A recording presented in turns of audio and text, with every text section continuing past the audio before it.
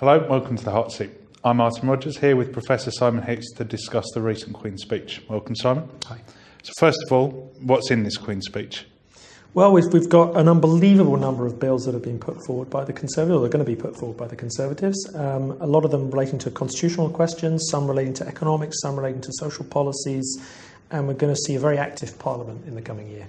So for the first majority Conservative government since 1997, have we seen more of a return to Thatcherism rather than the moderate position that the Conservatives have taken in the last 10 years? Yeah, because the Conservative Party, of course, has been in government with the Liberal Democrats, and so in a sense it's been rather a centrist government. We've not seen radical free markets, we've seen radical cuts to public spending, but we've not seen sort of conservative social policies.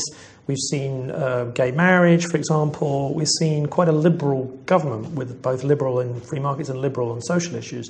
And now what we're seeing in this Queen's Speech is echoes of the 1980s, echoes of the fact that, you know, when you think about Thatcherism as a combination of radical free markets plus social conservatism, we can see elements of exactly that platform in this Queen's Speech. So we're seeing a series of bills relating to economic issues which relate to cuts in public spending, a commitment not to raise taxes, an enterprise bill that would cut red tape for small businesses. We're seeing restrictions on trade unions and the ability of trade unions to call strikes.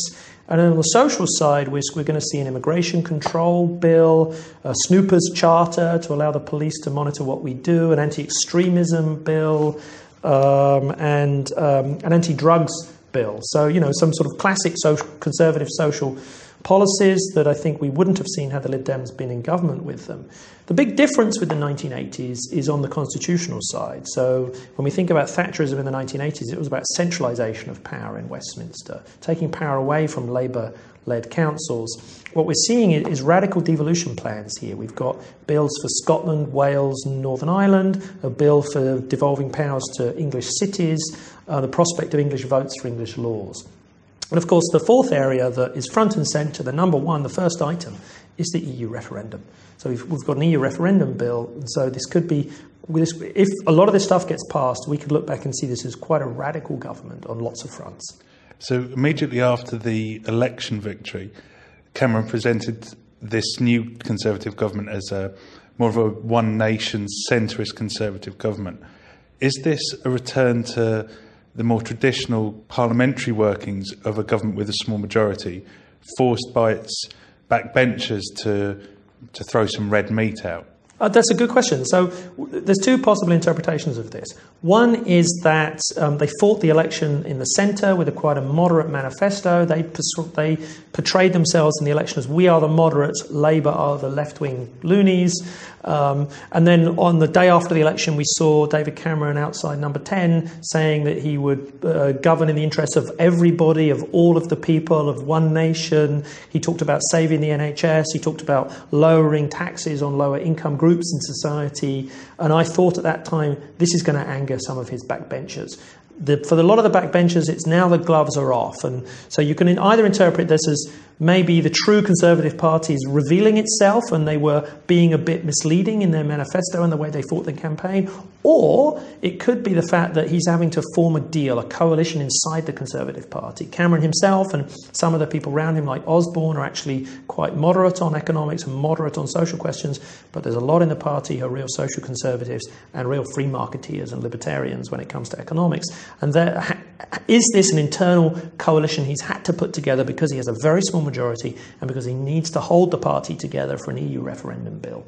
Is this the price he's having to pay? We don't know yet. This is going to be revealed in the coming months. So there's been talk that Britain may withdraw from the European Convention on Human Rights in favour of a British Bill of Rights. How does that, which has been dropped from this Queen's Speech, play with the promise of a referendum on Britain's membership of the European Union? Another good question, because one thing that, of course, is conspicuous by its absence is there isn't an English Bill of Rights. And our understanding of that is that it's too early for them to actually try and bring something forward. They realise this is far more complicated than they originally thought, because the Human Rights Act introduced by Labour is part of the devolution package for Scotland, It's part of the Good Friday Agreement for the settlement for Northern Ireland. If we pull out of the European Convention on Human Rights, would this jeopardise our membership of the EU? You have to be a signatory of the European Convention on Human Rights to be a member of the EU, even though the EU and the European Convention are separate institutions.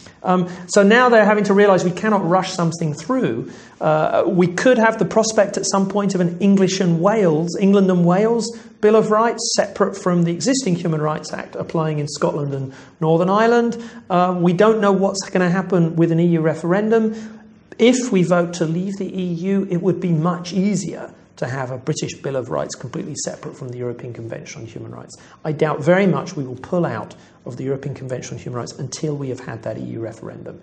If there's an EU referendum and if the public votes to stay in the EU, then I think the debate about the European Court of Human Rights and the Human Rights Act could change quite quickly. Great. All right. Thank you very much, Simon. You're off HotSeat. Thank you.